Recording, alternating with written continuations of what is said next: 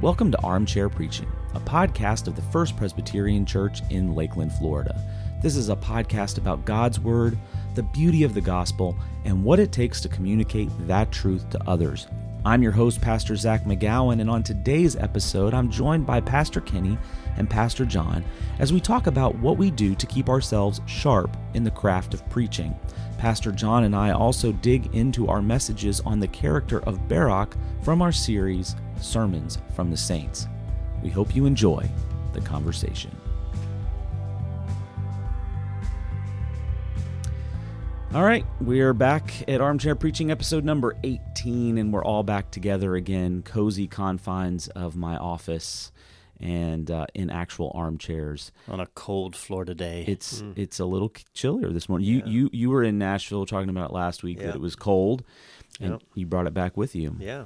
Thanks for that. Yeah, it's nice. Yeah, it actually feels kind of like November here in Florida. Finally. Imagine that. I know. Yeah, it's been unusually warm, but now today, not so much. Yeah. I had to actually put on a sweater today.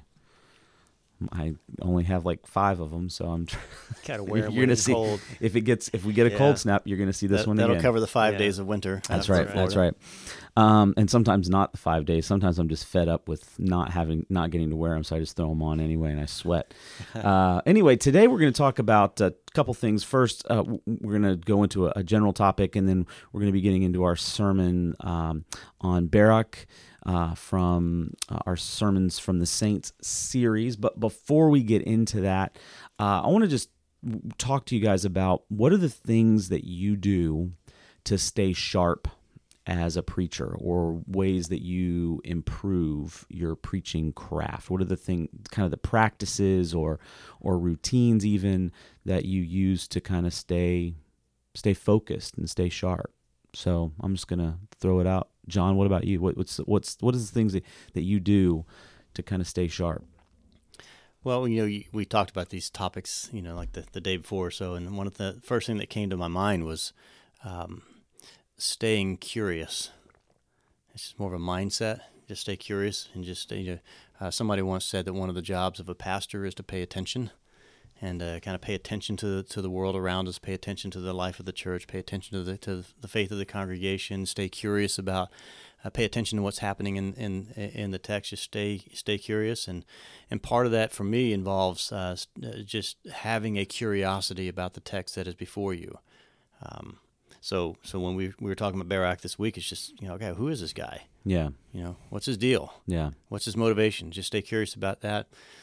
The other part of it is, and more broadly though, is just stay curious about the world around you, and that's where being well read and just going after books and novels and reading classic stuff, reading new stuff, reading the current literature, reading business. I'm in the middle of a business book right now on culture, and just staying curious has been really helpful for me. The commentaries, they're okay, and but for me, I probably could be curious about what other commentaries are saying, because I have my go-to, like everybody else have my go-to commentaries. But mostly it's that. Yeah, absolutely.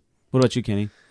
Well, I think I like the angle John went at that, because in a lot of ways that had to do with the types of input that you seek out that informs your preaching, and staying well read and kind of, like you said, just curious about the things around you.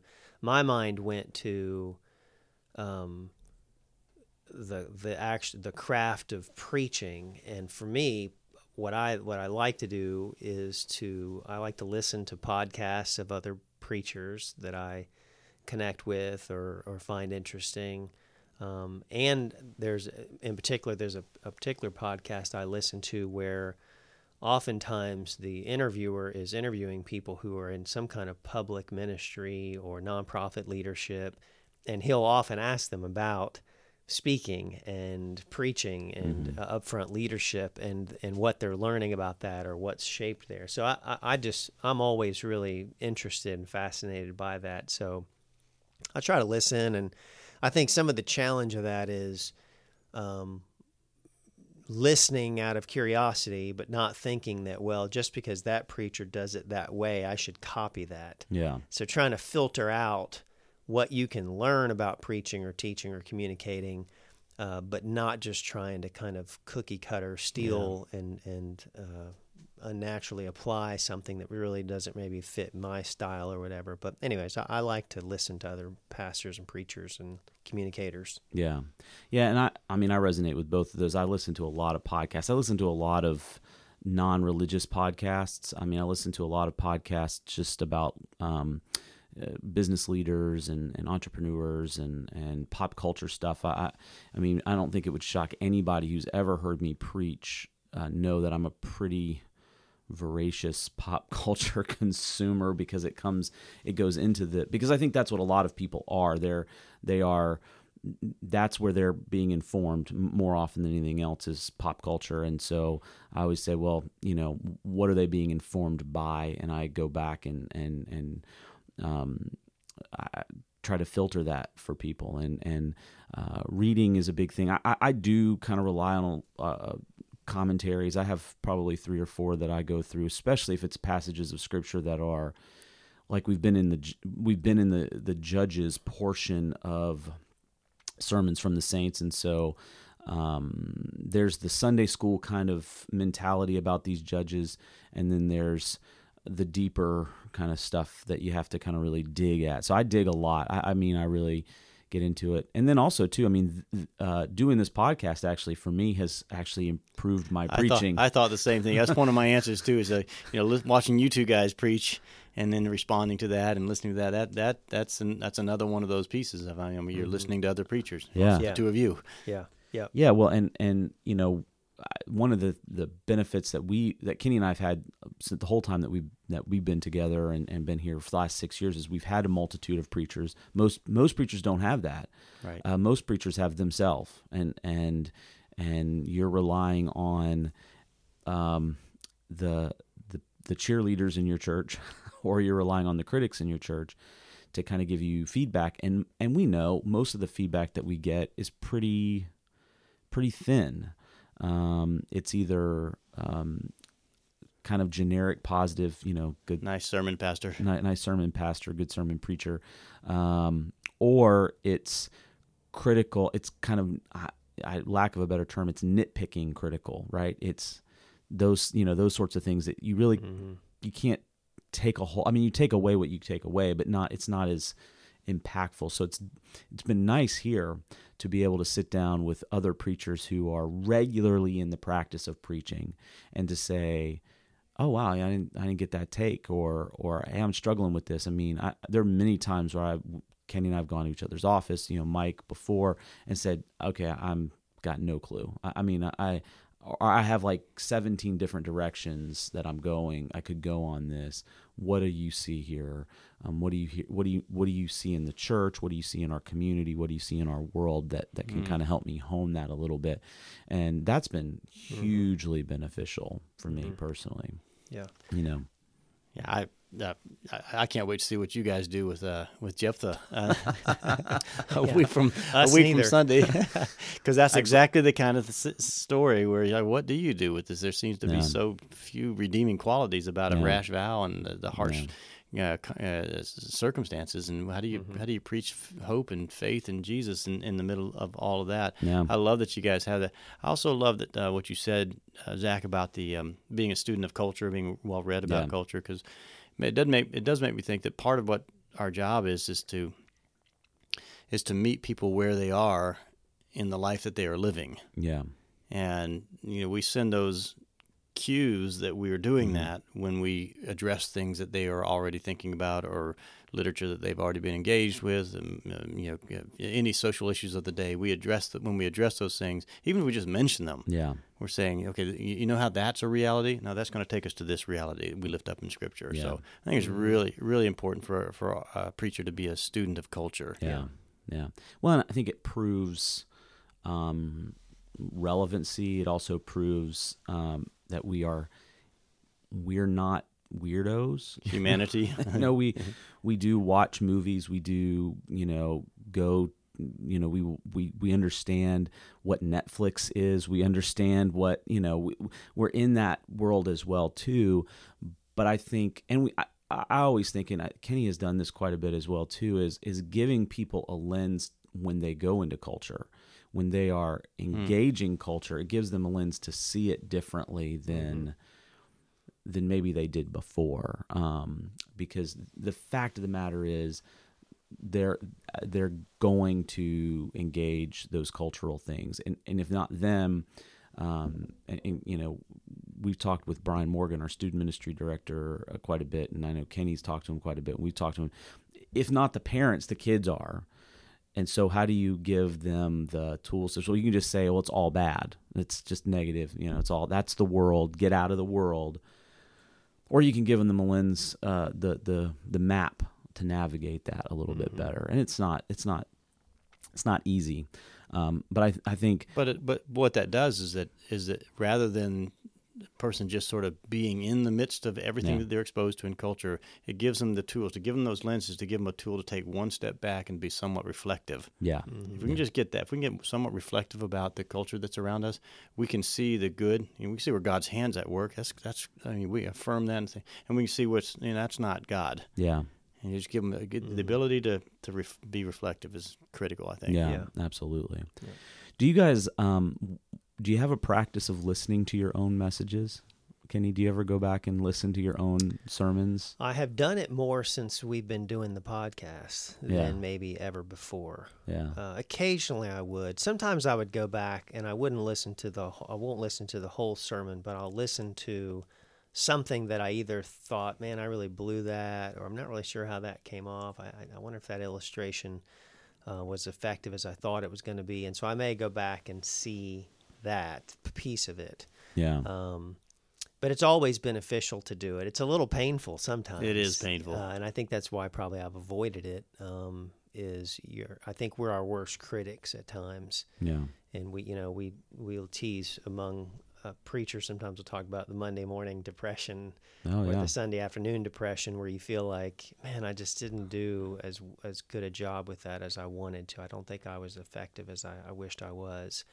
And so sometimes going back and listening to it, if you're in that kind of a negative framework already, it just makes it worse. Yeah. But I do think it's ultimately beneficial as a practice to do it, because you catch things. You catch little, whether it's your hand gestures that you use that may be distracting, or. Well, you were. Even in the sermon last 2 weeks ago, you brought that up, and just one of those things that Jenny we saw all something do that I didn't really notice, and but that's where I mean, so I do go back and listen to as much as I can. You go back and listen or watch, and I do it with one purpose. I want to improve. Yeah, I want it to. If any ticks or any unusual things or any, I looked this past week, and I thought, man, I really is there a latency issue on the delivery of this thing? I said, no, I actually slowed down. I felt like an Ent from Lord of the Rings, like and thus says the Lord. It's just like, but I knew what I was doing because I was self-conscious to the room, and the room was a very bright room, and I needed to allow the words to kind of get out in the room without the crowding I've had before. So but that was the whole point, was just how can I improve my preaching? I have listened to my sermons pretty much off and on the entire time I've been preaching. If they've been recorded, it's more painful for me to go back and look at notes, actually, of former messages, because they are just. Sometimes I'm like, wow, especially old, going back 10 years. If I have handwritten, I've got those are hard. I had notebooks in that. Now I used to put them on the bookshelf because I go back and look at them, and now I've hidden them away in a closet because I'm like, oh my gosh, it's just terrible. Soon to be burned. Yes, that's right. But now I listen to them a lot more. I have a harder time watching. I really have a harder time watching, because even though I think that's probably maybe more beneficial than just listening, but the watching, it's just like. Because then I start to critique things that have absolutely nothing to do with the preached word. Like, man, my shirt looks weird. My jacket looks weird. Is my hair got a fly? And that's a distraction to me. It's like, well, was it, then I start to overthink appearance, which is kind of not the point. But anyway, you're right. It is. Although it is the world we live in. Yeah, it is. And I think we were harder on ourselves. To your point, Kenny, we're harder on ourselves than anyone. Anyone in that room is not. They may notice it as you go right by it. We're going to be harder on ourselves. Yeah. But it is the world we live in. We're a very visual world, and so if that is done with an eye towards, okay, next time, I don't know what you said, comb your hair or make whatever. Sure the shirt's tucked in. Yeah. That's. I will say I'm not a big fan of the robe, but it does hide a multitude of sins. It really does. You don't have to worry about what you wear on the Sundays you're preaching the robe. That's right. Absolutely no idea. Well, and there we are sometimes our harsher critics, but then you've always got the little old lady, the sweet little lady, like, did you gain weight? You're like, oh crud, it's like that sort of thing. But they don't do that in a robe. That was your takeaway. That's right. Yeah. They don't do that in a robe because it's a shapeless blob of blackness. So. But anyway, I think everybody that does. So next week in the Vine, we'll be seeing robes. Black robes. No. But I think every person who has any kind of a public job, or a calling, whether it's in a business world where they have to do presentations or sales or whatever, where there's acting or it's, we're not actors, but there is a craft to preaching. It's not simply public speaking. It's different than public speaking, but it is public speaking. I think we owe it to the Word of God, and we owe it to the people that we're serving to get better, right? And I think that's part of it. What's unique about this thing? It is public speaking. It is a specific type, and it is proclamation. It's preaching.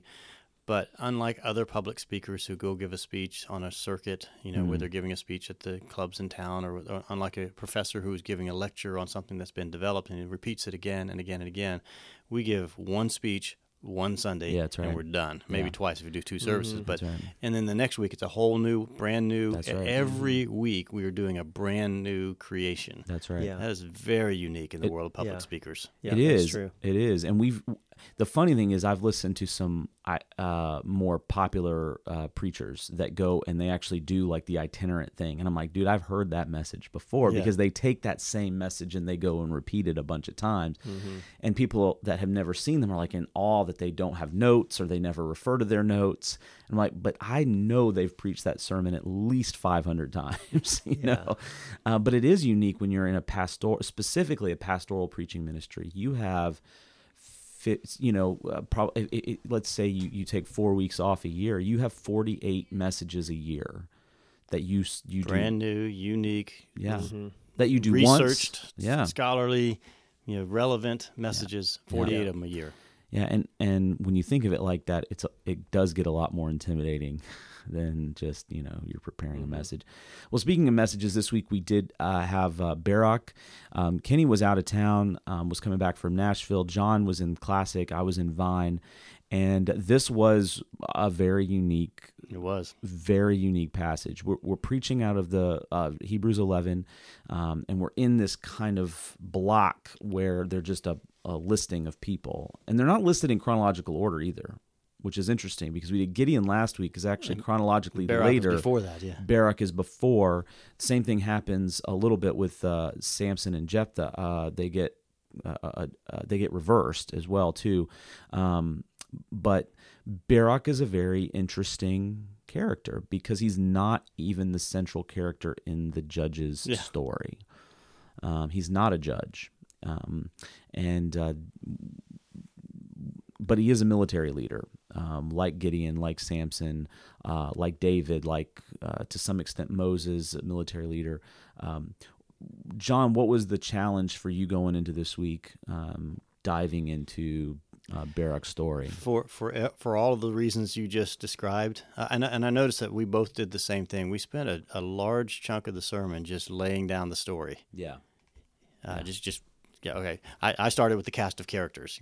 Make sure we know who's who in all this. If it's minor character in our own minds, and you brought that out in your message as well. Yeah. So I think, I've been reading, read through the Bible, and I've read this story before, but really not done this, where Yeah. we just dive deep in this story. If it's a minor story in our own minds, Yeah. then you know that for a congregation full of people who are all over the place in their biblical knowledge, we need to spend some time just laying the story out. So one of the things that was on my mind was, all right, who's who? Mm-hmm. How does this story unfold? What happens? Yeah. So just to get the basics out. Yeah. Yeah, and I mean, to me, I had to just admit right up. I mean, it's maybe embarrassing that a pastor who's been doing this a long time and has degrees that say I know the Bible could say, I got to be honest. When I looked at this, I could not remember who he was. I had to, but the idea is that he's tied to a character that I knew very well. In our tradition, especially, Deborah is very important because we elevate her as an example of female leadership, and rightly so. And then the counter is, well, no, see, Deborah had to use Barak. That's kind of what becomes the counter argument. But for me, I just had to say, look, I didn't remember who this guy was. But I think, Kenny, you said something a couple of weeks ago where you talked about vulnerabilities. Yeah. I think you might have addressed it either in here or in the sermon itself. But being vulnerable about you're not you don't have it all together, and I came out of seminary, and one of the things I thought about a lot was like, someone's going to come up to me in the hallways of the church, 2 weeks after I graduate from seminary, or 20 years after I graduate from seminary now. And say, where is it in the Bible that says this, such and such? yeah. And I'm gonna lock up on the inside and go, oh my gosh, $50,000 for seminary education. And it all comes down to whether or not I can answer where it is, chapter, right. verse, and Can you open it? Show me right now. Yeah. And so there is that. I mean, I think it's great that you were vulnerable that way. I just commend that, and I think about in a different way. That same vulnerability. I talked about my own. Yeah, with your dad. Situation with my dad. Yeah, one of the things we took a different kind of track. You focused on Barak's trust in the battle, and which is obviously it's right there. And then you bringing out your own story to say, look, we're going to face battles in X, Y, Z. These kinds of areas. You talked about the church, the ecclesiastical, the church, and then the personal, and said, look, we don't always get this right.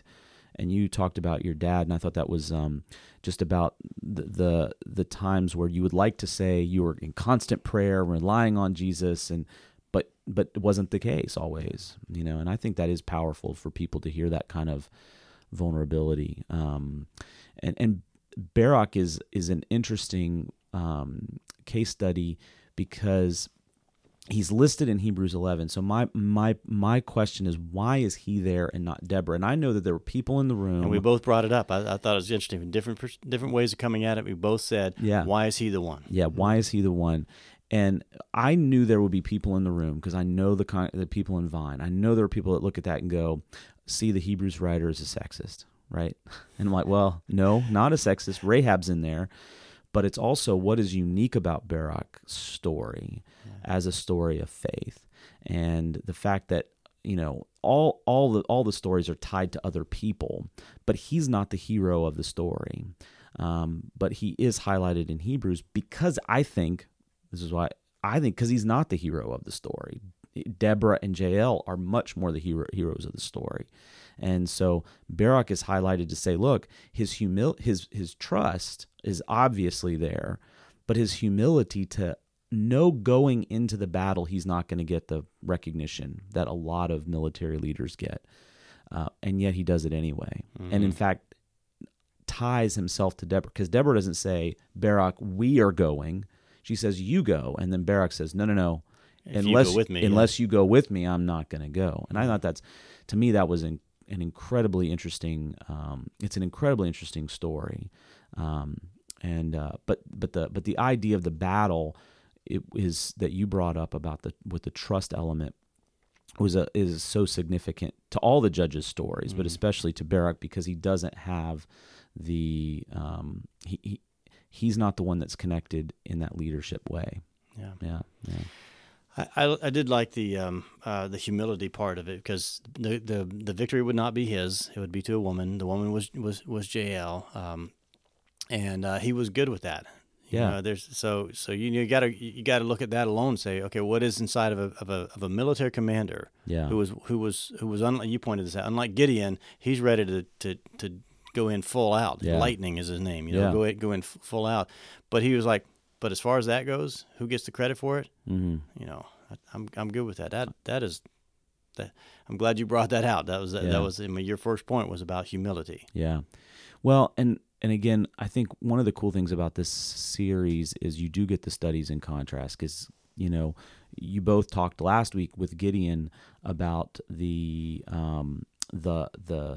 lack of self-confidence at first, and then God continuing to push that. Do you have faith? The dimmer switch. Yeah. Do you have faith? Do you have faith? Is it really living? Is it really active? And Barak shows no hesitation. He's like, "Yep, I'm a soldier. I'm ready to go. I trust you, God. I trust Deborah as the prophetess who's going to tell me what to do.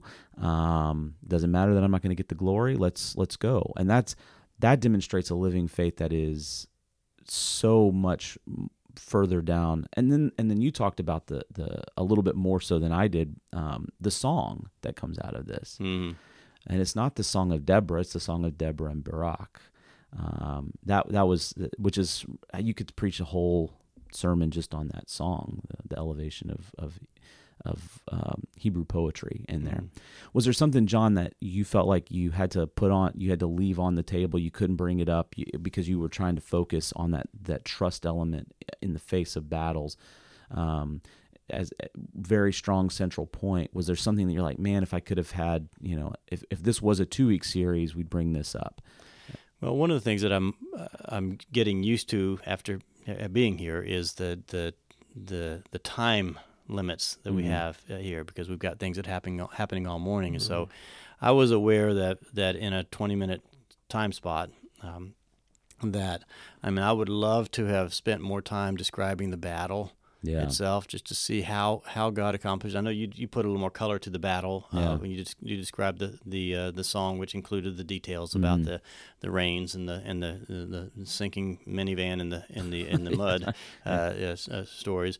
I would like to spend more time with that, and just even the song itself, just to walk through that song itself afterwards, just to say, this was the response when people see God's victory. This is how people respond. And in my mind, it's like, okay, so when we have these battles, and I'm like, fight your fight and do your work and keep the faith, but afterwards, when you see God deliver on all that, there's a response there as well. I left that on the table as well. Yeah.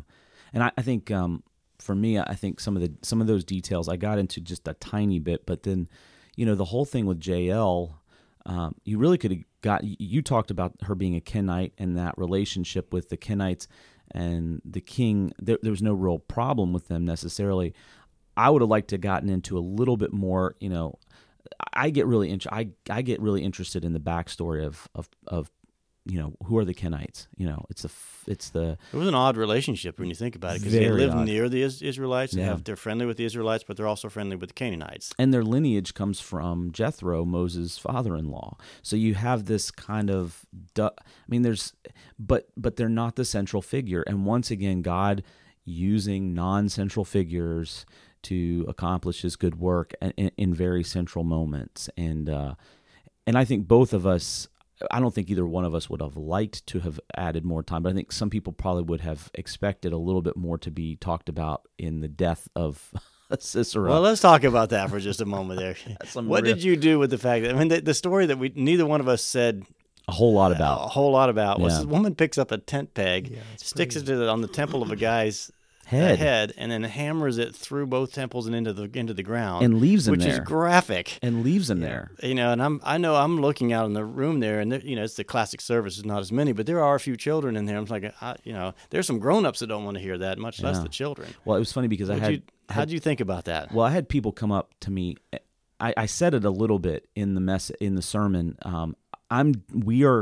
I'm intentionally downplaying this because it's so a graphic thing. Yeah, that was good. I had people that came up to me afterwards that were talking to me about this. Like, listen, we could have talked about how she left in there, went to get Barak to come and look at it, to confirm that this.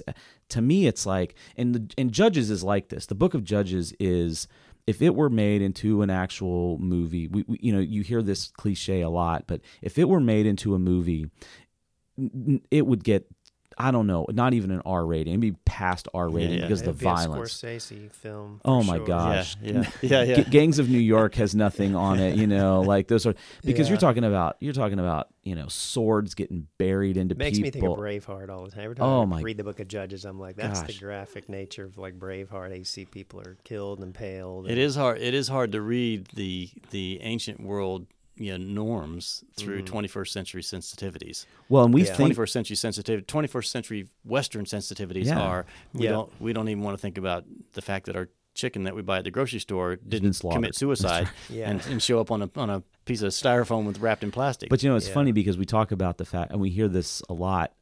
We talk about how violent our culture is now. We have a culture of violence, and I'm like, just humanity is violent by its nature. I mean, because we're sinful, broken people, there's a violence baked into who we are from the time of Cain and Abel. I mean, the first post Eden sin recorded is murder, and it should not surprise us. And when Jesus calls out the religious leaders, he says, you are the father of the devil, and he's a liar and a murderer since the beginning. I mean, and the Bible doesn't shy away from that reality that we live in a really gritty world, and that holiness is not this soft, easy Hallmark movie sort of reality.